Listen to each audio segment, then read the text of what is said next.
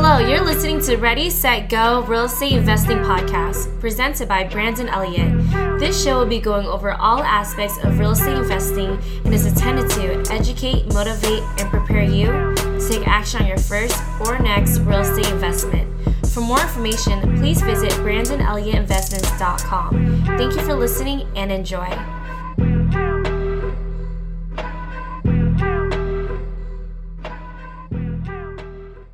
Welcome back, everyone, to Ready, Set, Go Real Estate Investing Podcast. I'm your host, Mr. Brandon Elliott. So we have a special guest today, the legend Jay Scott, and super excited because this guy has. I've read both of his books in the past. The book on estimating rehab costs, and then the book on flipping houses, and tremendously just nothing but value in both of these books. He's been featured on Bigger Pockets handful of times and does public speaking. But basically a full-time real estate investor that has specialized in rehabs in single-family homes, so fix and flips. And Jay and his wife, Carol, they started their business back in 2008, correct? Yep, that's correct. And have done well over $10 million in residential real estate. I think we're up to about $45 million at this point. $45 million. Okay. $45 million. And Jay, I mean, you can learn more about his flipping business on his blog at 123flip.com. Is there anywhere else that people can reach out to you and learn more?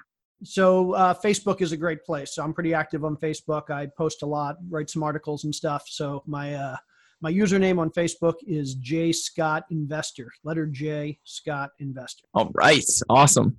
So Jay, let me just first off, thank you so much for jumping on here. I truly appreciate it. Like I said, I've read your books in the past, checked out you a lot on Bigger Pockets or other places on your website. And in the beginning, when I was first getting started, I didn't have a mentor or a coach, and I was doing it kind of lonesome. And a lot of your expertise that you were pushing out on your books has helped me tremendously. So truly appreciate you jumping on here. I appreciate that. Thanks. Cool. So for anybody out there that doesn't know exactly who you are, do you mind just diving into exactly, a little bit deeper on who you are and what you and your wife, Carol, have built? Yeah, sure. So my wife and I met in California about 10 years ago, or I guess it was about 15 years ago now.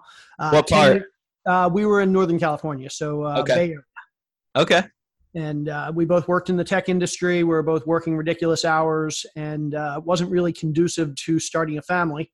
So when we decided to get married back in 2008, we said, let's ditch the full-time jobs and figure out something different that would allow us to kind of put our life first and our family first. And so we moved back to the East Coast, where we were both from, and we settled down in Atlanta, and somehow or another we fell into flipping houses. So we flipped our first house in August of 2008, and we didn't start it as a business. We just, my wife decided she felt like flipping a house and thought it would be fun to do. So we bought one, and then a week later we bought another one, and 2 weeks after that we bought our third, and it just kind of snowballed from there. And before we knew it, that was kind of that was our business.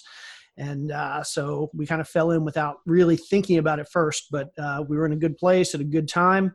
And here we are 10 years later. We've done about 200 flips, and we've branched out into multifamily and lending and notes and some commercial stuff and a little bit of this, a little bit of that. So we're kind of doing everything these days. I love it. So what does your portfolio currently look like, if you don't mind me asking? Sure. So right now we have about 60 units of multifamily, or I shouldn't say multifamily, buy and hold, which is a combination of multifamily and single family. Okay. We've actually are in the process of selling a lot of that off. Just where we are in the market cycle, we think there's a good opportunity to sell, take some profits, and then wait for some good deals to come along when the market changes. And on the flipping side, for the most part these days, most of our flips are with partners. So we're not doing a whole lot through our own business flipping houses. We're not managing contractors and actually going out to job sites day to day. We're mostly doing that through partners. So we have people that are finding the deals, that are managing the deals. We're adding some value, helping and putting in money. Okay, awesome. And then we're doing some stuff on the note side and investing in some other people's deals and things like that. I love it. Smart man. Staying busy. Trying. Yeah. So I know when we spoke last week or a few weeks ago on the phone, this year is kind of a toss-up in the air of, you have a lot of different options going on right now. Have you got any more clarity of, where this year could potentially take you? Yeah. So I think we will probably slow down from flipping, or we've already slowed down from flipping. And basically be opportunistic there. So one of the things we found in our business, we don't like to be out managing contractors day to day and actually at the properties. We like to have a team of people that are doing that. Yeah. And for us to be able to make it worthwhile to put together a team and pay for a team to do that, we need to be doing at least 15 or 20 flips a year. So for us, if we can't do 15 or 20 flips a year in one particular market, it's actually easier for us to do 0. Because otherwise it's just from a scaling perspective, we end up spending a lot of our time doing the stuff that we'd rather have other people do. So instead of, because in a lot of markets that we're working in these days, we're not finding 15 or 20 deals a year. So we're kind of slowing down on that. And so for this year, at least, we're going to slow down and let our flips be handled by partners. We're still looking for good multifamily deals. We are looking for more notes. So we'll be doing more note buying this year. We're probably going to be doing some more business type stuff outside of in the real estate world, but outside of the investing space. So I'm not going to announce anything now, but my wife and I are looking to kind of branch out and build a more of a real estate business outside of just investing. Okay. Awesome. It's a lot of respect right there. That's awesome. So now you're talking about scaling back a little bit. If you can't do 15 to 20 deals at a time, it's just not, not worth it at the time. And 15 or 20 a year. 15, 20 a year. Gotcha. Yeah. And then as well as, selling off some of your portfolio right now, so you can wait for the market. Let's talk about the market for a second, because that's something that a lot of people out there are kind of, it's a big topic right now of what the market has done this year, kind of leveling out. Houses are on the market a little bit longer now. They're not getting the full price that, people have anticipated in the past. So how do you feel about the market? Yeah, so I'm a big proponent of you can make money in real estate at any part of the market cycle. Oh, true. But there are going to be certain parts of the cycle where certain strategies are going to work better, certain tactics are going to work better. And so you need to be aware of kind of where we are, where we're headed, and make sure that you're modifying your strategies and your tactics appropriately. So what I tell people now is now's a great time to flip. There's nothing wrong with flipping now, but as a house flipper these days, when I am doing deals and when I'm partnering with people on deals, what I'm recommending is that people change up their strategies just to be more in line with what the market is potentially going to do and what the market's offering. So a year or 2 or 3 ago, I would have told people, great time to be building new construction, great time to be doing big flips like additions or pop tops where you add a second story, things like that. These days, I'm telling people don't do those projects that are going to take you a year or 18 months to do, because we don't know where the market might be in a year or 18 months. For sure. So I'm recommending people stick with projects that you're going to be into and out of in 3, 4, 5 months. Because even if the market does start to turn down, we're probably not going to see a huge hit in the next 3 or 4 or 5 months. So focus on the shorter projects. Next, I'm telling people, make sure you have decent margins. So if you're working in a market where you think the real estate values could drop 20%, make sure you go into every flip with the expectation that you're going to make at least 20% on that deal. So if the worst case does happen and the market drops 20%, you're breaking even on that deal as opposed to losing money. So know your market, know what the market's likely to do in a worst case situation. And you can figure that out by going and look at what values did in 2008, look at what values did in 2001, look at what values did in 1991. So the last three major recessions, and see in this market, did values drop 5% or did values drop 50%? And if you're in a market where values drop 50%, you obviously need to be more cautious than if you're in a market where in the last couple of recessions, values have only dropped 5 or 10%. So be aware of what market you're in. Okay. Now, yeah. What are you predicting, what the next market change is going to kind of bring? So the market is a little bit different, but I mean, for the most part, I guess. I'm comfortable saying that I think there's going to be a downturn in the next 6 to 18 months. That said, I'm never comfortable saying how bad of a downturn I think it's going to be. I think it's a lot easier to predict when the changes are going to happen. It's a lot harder to predict how bad it's going to be. And I mean, you look at some really notable and respected economists, and some of them will tell you, yeah, this recession isn't going to be anywhere near what it was in 2008. And then you look at other ones that are just as respectable, just as accomplished, and they say, yeah, I think it's going to be 10 times worse than 2008. So I don't know how you can gauge how bad of a recession is going to be. I think a lot of it really depends on just little variables that kind of add up over time. So I tell people, don't try and figure out how bad it's going to be. More importantly, try and figure out when it's coming and just modify your business and your strategies so that you're going to make money, whether it's just a little blip or whether it's a major depression. And if you modify your strategies correctly, if you're careful, you can make money, or at least not lose money, regardless of how bad it might be. That's so true. So just, calculate your risk factor a little bit and adjust your numbers accordingly to be on the safe side. Yeah, a lot of people spent the last 5 or 6 or 7 years figuring out how to maximize their returns, even if it meant a little bit higher risk. Yeah. When you get into this part of the cycle, I tell people focus on risk first and return second. So make sure whatever you're doing is mitigating the risk first, and then after risk is mitigated, then you can focus on how to maximize your returns. Yeah, I love that. Now, is there anything that you would recommend, I guess, to kind of stay recession-proof? Yeah. So like I said, you have to be modifying your strategies. So if you're flipping, again, keep your project short, make sure you know what your margins are and what your worst case scenario in your market is. A good recession-proof flipping strategy is to focus on good school districts. So houses in good school districts tend to drop a lot less than houses in bad school districts. So that's definitely something you should be doing there.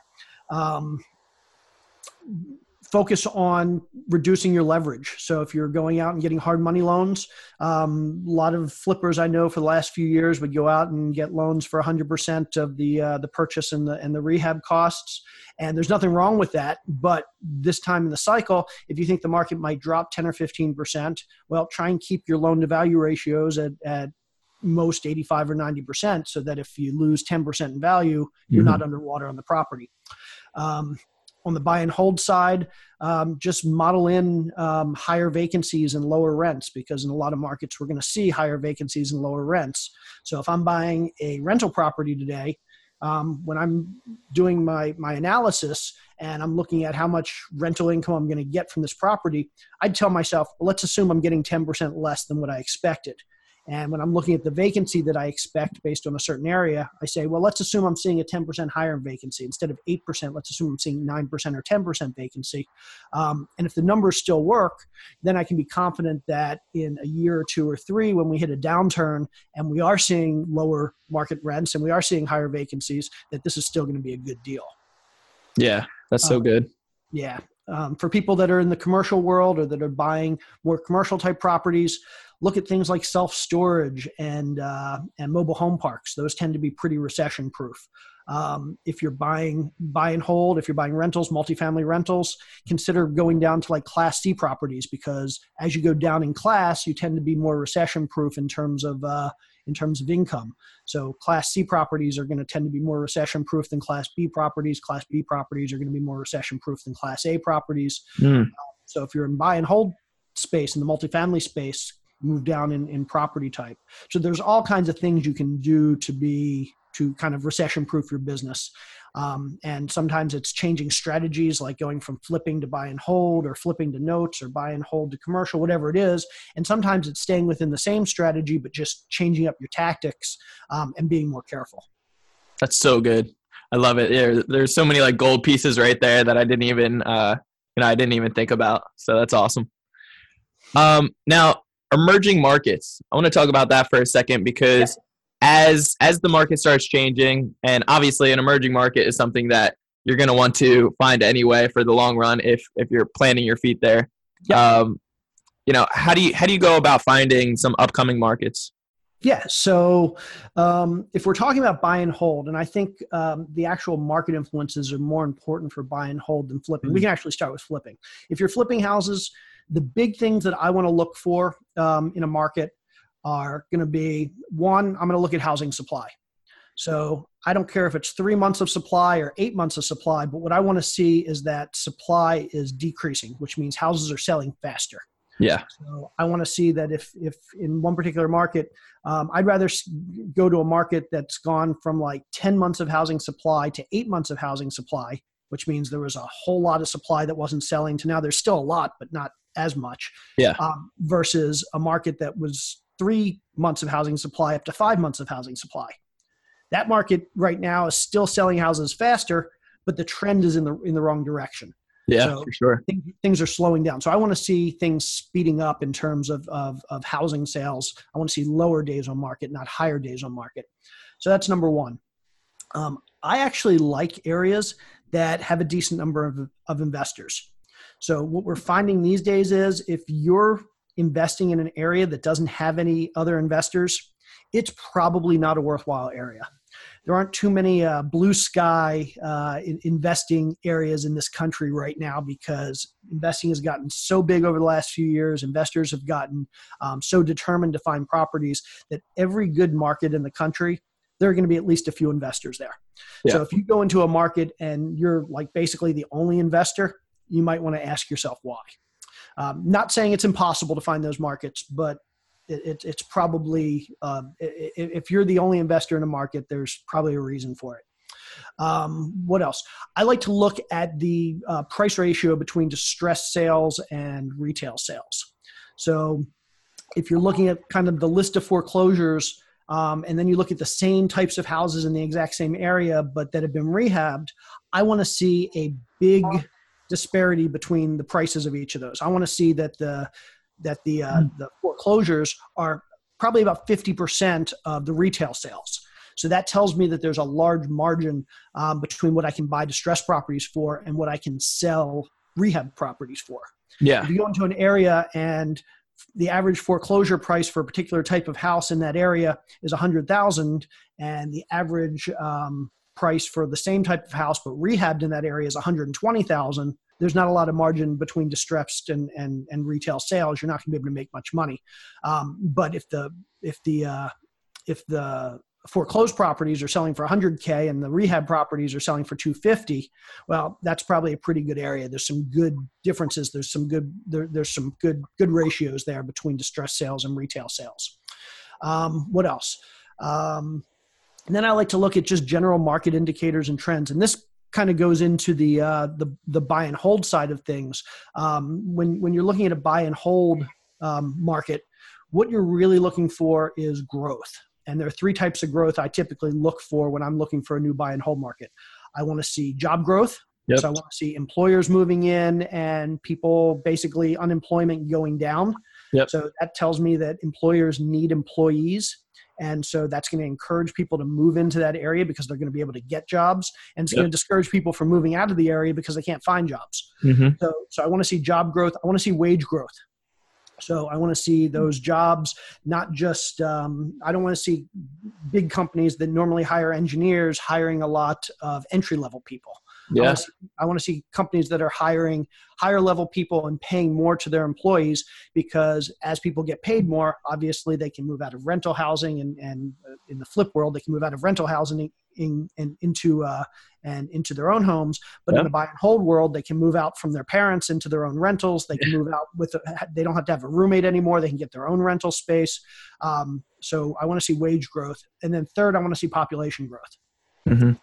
And typically population growth is going to be correlated to job growth, but not always. So a lot of areas, they have a lot of immigration. And if you're a buy and hold investor, you should love immigration, because immigration typically means that there's going to be a larger demographic for your rentals. Yep. Regardless of what class you're in. If you're A class, B class, C class rentals, immigration is going to be great for you as a buy and hold investor. So those are the three big things I look for when I'm considering a buy and hold market. Now, with population growth, is there a certain number that you won't go below, like 50,000, or because I started seeing some opportunities in this one area yesterday, and then I saw the job or the population growth, and it was extremely low. So I don't care if a market has 50,000 people or 5 million people. I want to know that tomorrow it's going to have more than it had today. For sure. So if basically the census is telling me that this area is going to have more people in 5 years than it has today, that's important to me. Because that means people are moving in. And typically those things snowball. So if an area has a little bit of population growth today, that population growth is going to drive employment growth. More employers are going to come in because there's a larger potential workforce. And as more employers come in, that brings more people in, and more people brings more jobs, and more jobs brings more people, and that whole thing snowballs. And what you'll typically see is that in 10 years, population growth will be faster than it is today. Just the opposite in markets where we're seeing loss of population. So people moving out of an area means businesses are going to move out of the area. Businesses moving out means more people are going to move out, and that kind of snowballs in the wrong direction. I like to look. There's two places. So you can look at census.gov, which is the National Census Bureau, and citydata.com. City-data.com has some good data there on population growth as well. So if I see that a particular area is going to have growth over the next couple of years, if I see employers moving in, go down to the Chamber of Commerce and talk to people at the Chamber of Commerce and see if their enrollment is going up or down, and ask them, are businesses moving in or out? Are there good tax benefits for businesses in that area or not? Those are all the types of things you can look at as a buy and hold investor, because really it boils down to growth. Yeah, that's great. Yeah. Checking in with the local city council and it is really awesome. So is there any other websites that you would recommend that you typically, gather all this information on? City Data is the main site that I typically use for mine. Yeah, I like City Data. I like census.gov. Zillow and Trulia have some good some good numbers around crime. Okay. So you can actually find some good crime numbers on there. I always recommend people, like if you're looking at a new area, figure out the zip code, call a couple of the police stations in that zip code, and just ask them what the crime trends are doing, because they obviously are boots on the ground. They know what's going on, and typically they're not going to lie to you. Yeah, I've recommended this, and I was just actually about to mention that call the chief in the area or whatever, the sergeant, and ask them. I've had several meetings with mine in my local area, in the area that I invest in, Ohio, and it's been definitely beneficial. Yeah, absolutely. They'll give you a lot of information on the area, and it can always be a good final go no go decision. So everything looks good everything looks good from the statistics, and then you go talk to somebody at the police station, and they're like, "Yeah, crime's gotten really bad around here. There were 4 murders last week," and you're like, "Okay." Speaking with the police officer at the time, that really helped me out on one of my first deals, because I was looking on this street, and he was like, "I would highly recommend any area but that street." And I was like, "Oh, perfect." That's great. Yeah. So it really it saved my ass in one sense or another. But okay, so let's talk about running your numbers for a second. Yep. How do you obviously there's a dozen ways to run numbers out there, and depends on, what we are putting under the radar. But as far as a fix and flip, because that's the main thing that you kind of started off in. Yep. How do you go about running your numbers? Yeah, for me, it's a simple formula. So I determine the maximum amount I can pay for a property by taking the resale value, so whatever you can resell it for, subtract out the rehab costs, subtract out my fixed costs, which are basically all my purchase costs, holding costs, and selling costs, and then subtract out my desired profit. So, for example, let's say I could sell a property. I knew I could sell a property for $200,000. Now, let's just slow it up for a second. So how do you find out exactly, the comps in the area, what you are truly going to be able to sell it for? Yeah, so you have to know a good real estate agent. Mm-hmm. I recommend that new investors consider getting their real estate license. That gets them access to the MLS. That means they can pull their own comp data. But barring that, if you don't have access to the MLS, don't use Zillow, don't use Trulia, don't just ask your friends, don't go by gut feel, especially in today's market where things are getting a lot more volatile than they were a year or two or three ago. A couple of years ago, you could basically take a guess at what the resale value would be. And even if you were wrong, by the time you were going to resell the property 6 months later, the value's gone up and you're probably fine. Mm-hmm. These days, if you take a guess and you're wrong, it's unlikely that in 6 months, the value is going to have gone up 10%. So you want to be really accurate today. So talk to a great real estate agent that knows the area, or better yet, get your real estate license and get your own access to the MLS. Yeah, I've used to, build relationships and then use somebody's login. And I don't necessarily recommend that way, but there's also ways around it that you can, I believe, pay a small fee to get access as well. Yeah, there are certain states that will let you become like an assistant to a real estate agent, and you can get access that way. There are some states that will give you for a fee limited access to data. And then there are some states that are really like you have to be a licensed agent or broker or they will not give it to you. Yeah, exactly. There are some states that will give access to appraisers, or a lot of states will give access to appraisers. So if you know an appraiser, that might be good as well. Mm-hmm. Your appraisal license, that's another way to do it. But one way or another, don't guess. Yeah, no guessing, no gut feelings around here. That will definitely throw off the numbers pretty quickly. Me and Jennifer are actually following exactly your steps with the power couple between you and your wife, Carol, and she just got her license the other day. So awesome.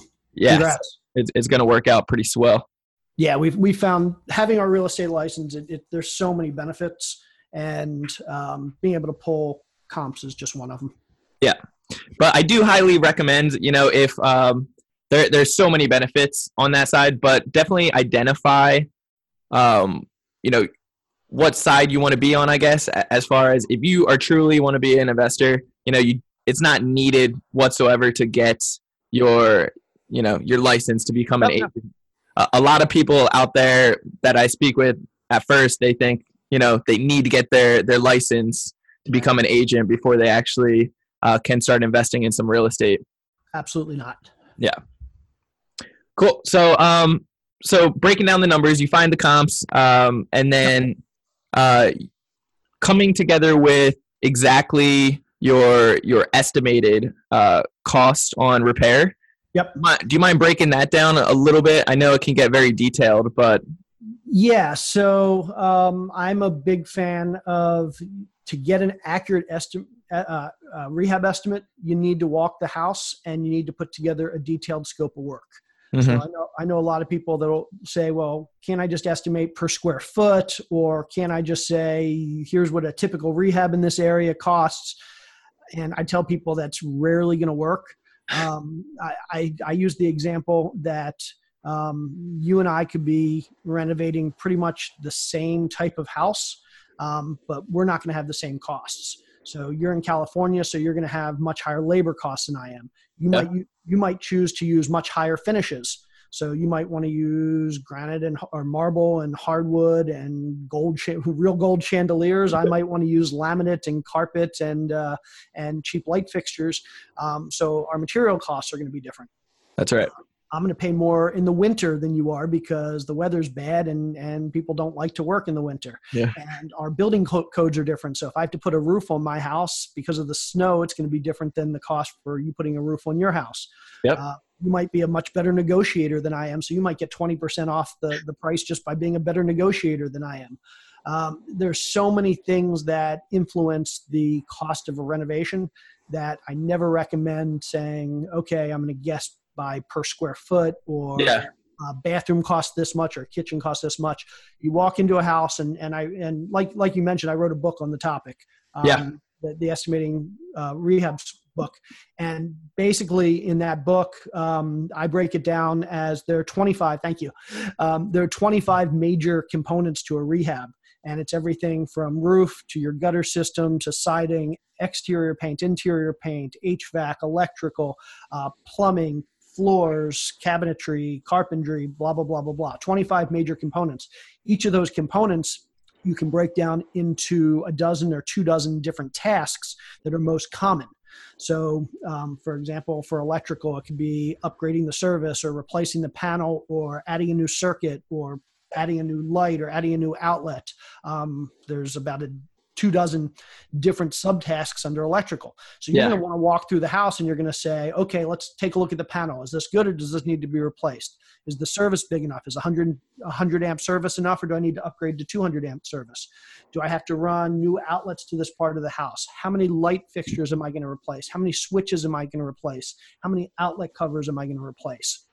And you can basically go through the lists of subtasks, and you can say, I need to do this, and this is how many I need. I need to do this, and this is how many I need. Or I don't need to do this. I don't need to do this.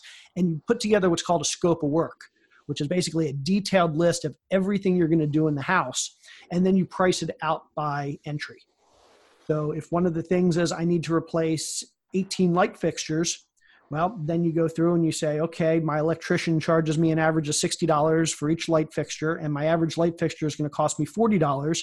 So there's $1,800 for that line item, replacing 18 fixtures. And you do that and you build up your scope of work, and then you price it all out. And that's the right way to get a rehab estimate. And it's not quick. And if you're new at it, it's not easy. But what you'll find is that you go through this process and you spend 3 or 4 or 5 hours doing it on the first one. And then you spend 2 or 3 hours doing it on the second one.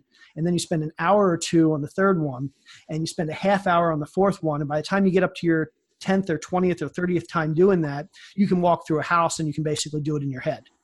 Yeah, so I love that. I literally spent 12 hours putting together the scope of work of my first project. Yeah. And now I walk into a house and 10 minutes I can walk through the house and I'm within 5%. Yeah. Now, this might be out of your comfort zone, I'm not sure. But as far as, would you say as you do more of these, you can almost look at, a lot of the pictures, if there's enough pictures taken, to come up somewhat with your estimated price? Yes and no. I can certainly come up with a price.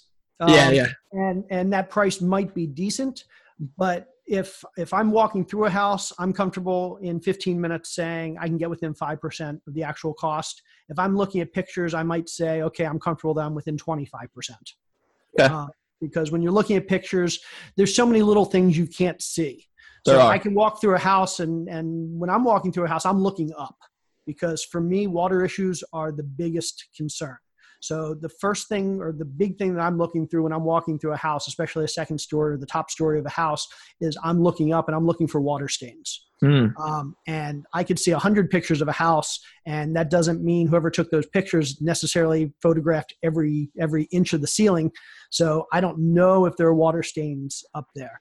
The pictures may not have that corner of the attic that has all the chewed wires and the termite damage. So he may not have taken that picture. Yeah. Basically, you can't take a picture of every part of it. I can look at a water heater and determine in about 10 seconds if a water heater needs to be replaced. But depending on how he took the picture of the water heater, I may not see what I need to see to know. So there's always going to be things that you're going to miss in pictures. But if you get really good at estimating, then you can look at a picture. You can look at pictures and then say, okay, I'm going to add 25% to that, and then be really comfortable with that number. So Okay. you just have your margin of error is going to be busy. Yeah. Yeah, I didn't know if I was getting cocky or not, but the last several deals that I've done, I do mine virtually. I'm here in San Diego. Yep. All my properties are in Ohio, and I've done a lot of the, right from the start. I can after seeing a lot of pictures, like 50 to 100 pictures, I can come up very close with where that estimate's going to be. Yeah, my big thing with pictures is sometimes you can miss big things. If whoever's taking the pictures happen not to take a picture of that bowed basement wall, Yeah, you don't realize that you're going to have to do $15,000 in excavation to fix the foundation wall. it's true. That's something that's unfortunate, but those are the risks. So I would typically tell somebody, if you're going to go off of pictures, nothing wrong with going off of pictures and making an offer. But have a contingency in that offer so that when it's accepted, you can actually get an inspector or somebody you trust out there to give it one final look before you actually move forward. For sure. Yeah. I had one example of, taking, I guess, just going off of pictures, is the agent forgot to send me a picture. She didn't realize, or it wasn't an agent at the time. It was somebody that I hired to take pictures. They didn't realize that there was a garage in the far back that was actually a part of mine. So didn't realize that. So it was kind of a bonus, but it was still extra work that I needed to put into the scope of work to, finish some little things here and there. Yep. So kind of funny, but it is good. Thankfully, like you said, I had an inspector go through and he let me know about it later on. Yep. Cool. So let's talk about hiring contractors. Yeah. Because, some of your tips that you put in your book, which one was it? Flipping houses. Yeah, I believe the flipping houses really helped me tremendously in the beginning, getting started. And then and really just going off of referrals after that. Yep. Instead of kind of just winging it and getting a bunch of people out there. But I know the markets have changed a little bit. So, finding contractors, it's still something that here and there I struggle with and have some learning curves. Mm-hmm. For example, 6 months ago, I had the scope of work all detailed, a little bit of transparency issues. Once I went to check out the property, there was one or two small little things that weren't done, but it was my time to pay right then and there. And the contractor and I both agreed that he would knock those things out. I figured it was small little things. He would be a man of his word, knock it out. I followed through. I wanted to pay him. It was a good amount of money, so I paid him. And then those little things, surprise, surprise, never seem to get done because he has it in his mindset now that, he's doing free work. Yep. Yeah, it's from a negotiating standpoint, once somebody gets paid, they're a lot less likely to actually, like you said, from his perspective, it was now free work. Yeah. In that situation, when I see those things, if I say, okay, it would cost me $250 to get somebody else to come in and do those things, I write him a check for $250 less than whatever I owe him. And I say, yep, I'll write out the $250 check. And as soon as these things are done, it's yours. I love it. And so, yeah, sometimes you have to take a risk in this business, especially these days when contractors have the upper hand these days. We're just in one of those markets where I hate to admit it, but we need contractors more than they need us. And for a long time, 2008 to 2014, it was just the opposite. Basically, I had great relationships with contractors. I had contractors that would follow me job to job, that would do 20, 30, 40 jobs a year for me and my friends, and not do any other jobs. We basically kept them busy full time. And that was great. And then it got to the point where they were so busy that I was begging them to come do my jobs. And so we're just in a situation these days, and it won't last forever, but right now we're in a point where contractors don't need investors.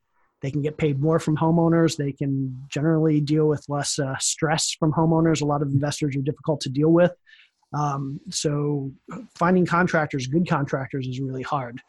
Now, one thing, my favorite tactic or one thing I'll say about contractors is You only need to find one good one. If you can find one good one, you ask that contractor, hey, who do you recommend? Who would you who else should I call? Good contractors aren't going to recommend or refer bad contractors because they know it reflects badly on them. So if you can find one really good contractor and ask him for referrals, he's going to refer you to one or two other good ones. And those one or two other good ones are going to refer you to one or two other good ones. And you can honestly build an entire contractor network by finding one really good contractor. It's so true. Yeah. So it can be tough to find that one. Yeah. If you find that one, you can build your whole network. Yeah. Something that has truly helped me in the past is, when you build relationships over in whatever area that you're investing in, whether they're a contractor or not, building solid relationships with people that have been there for a while, and then, picking their brain and using their resources. Absolutely. If they have good relationships with certain contractors in the area, they don't want to burn any bridges in between, and they want to do a great job and give you that, friendly discount or whatever, make it a win-win situation. Yep. Absolutely.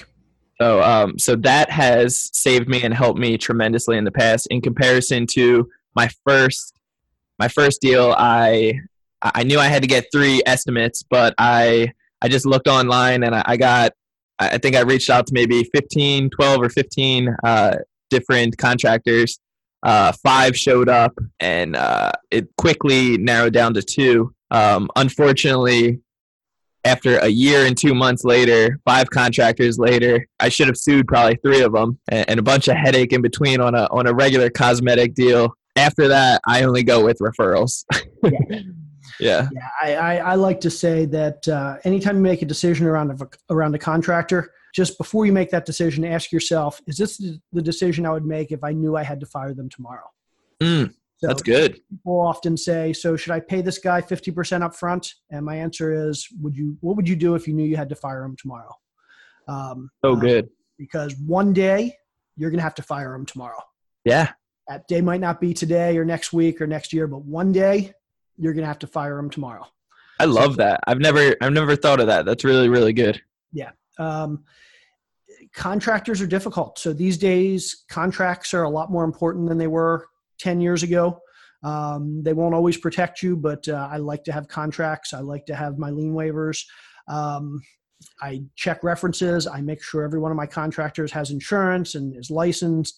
If they tell me that they've done other investor jobs, I ask them for an address and I'll go drive by. And if a property is still vacant, I'll try and get in. Or I'll call the investor and say, hey, I'm talking to the contractor you use for this. Can I come take a look around? If it's homeowners, I've called homeowners before and said, hey, so-and-so used you as a referral. Can I come take a look at the work he did? And so due diligence goes a long way. I know a lot of us in the real estate world, we don't like to spend a whole lot of time driving around looking at work that contractors have done in the past because it feels like a waste of our time. But think about it this way. If you spend an hour or 2 doing that and you can save yourself weeks of headache, it's worth it. Oh, it is so, so worth it. And I think that's really great points right there. Now, with the scope of work, this is something that I've always been I don't want to overwhelm the contractors. Yep. Sometimes, so I don't want to make it like deep down. I want to make it as detailed as possible, like extremely detailed, just to make it so there's no questions asked. And that's how, as an investor, it almost should be, just so you guys can always relay back to the scope of work, the contract. But have you ever had any contractors that have an issue with getting overwhelmed or think, wow, this guy's going to be a pain in the ass right from the start? No, if anything, contractors seem to appreciate a detailed scope of work. Okay. Because it means they have an easier, if I tell them I'm going to need 120 yards of carpet for this job, well, that saves them the effort of having to go measure it and try and figure out exactly how much they need. If I've already told them how much they need, they can write a quote without having to spend time measuring and pricing it out. If I can tell them, I'm going to provide the carpet, I just need you to install 120 yards of carpet. That's easy for them. They don't have to worry about the material price, and they don't have to worry about figuring out how much labor it is. They know I charge $4 a square yard for carpet. You need 120 yards. So great, $500. That's so good. And they prefer that. Likewise with other things. If I tell them, like, I want you to replace 23 light fixtures and I want you to add 8 can lights, well, that saves them the time of having to walk through the house and count each of the light fixtures, end up making a mistake because, I missed one in the closet. No, I'm telling them what they need to do. They can basically take my scope of work. A lot of times they can take my scope of work. They don't even need to show up at the house. I try and do it detailed enough that they can say, this is what I charge to replace a light fixture. This is what I charge to replace a dishwasher. This is what I charge to replace all the supply lines for the plumbing supply lines. This is what I charge to replace a tub. And they can look at my scope of work and basically just apply their prices. They barely need to walk the house with me. I love that. So they appreciate it. And I also appreciate it because I know they're not going to miscount stuff. They're not going to miss stuff and come back and say, I thought we were only replacing 2 tubs. I didn't see the 3rd tub. I can say, no, I handed you a scope of work that said 3 tubs. Now, the examples that you put in, estimating rehab costs, yep. Are those pretty similar to your scope of work? Yeah. So the spreadsheets that I use in that book are based off of the spreadsheets that I actually use in my business. Okay, awesome. So in that book, it actually has lists of tasks, and those are right down to the specific words I use.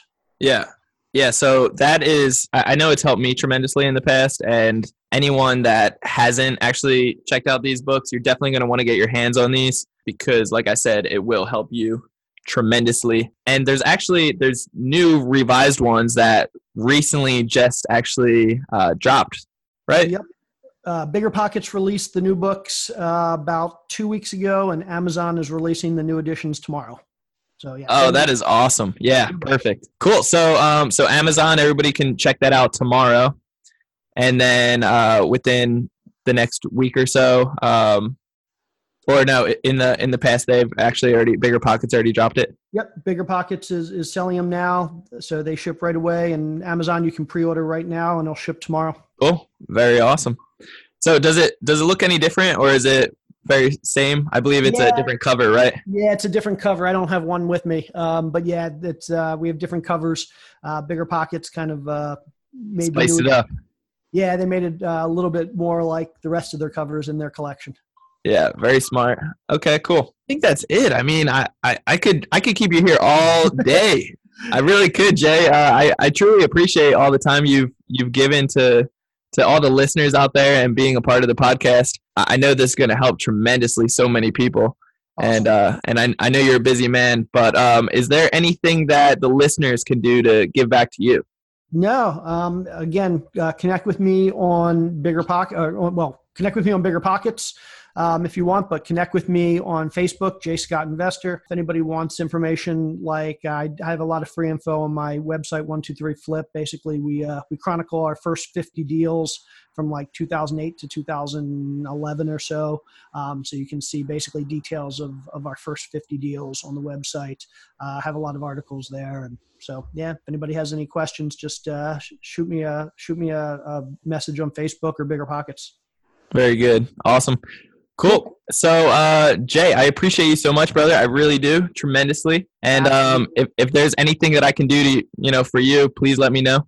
I appreciate it. Thanks for having me, Brandon. Yeah. So, for everyone out there, if you guys haven't actually checked out the podcast, this is a little behind the scenes right now, but definitely go check out on iTunes. Make sure you're subscribed, leave a review, and send a screenshot of that to me, and I will send you my book, Action Driven, absolutely free, and this will help you tremendously. So many different golden nuggets in here, a lot of storytelling as well to be able to get to know, like, and trust me a little bit more. But with that being said, guys, love you guys all so much. Stay tuned till next time. Stay blessed. This has been another episode of Ready, Set, Go Real Estate Investing Podcast, brought to you by Brandon Elliott. For more information, please visit BrandonElliottInvestments.com. Also, please don't forget to like, share, and leave a comment below. Thanks again for joining. Until next time, God bless.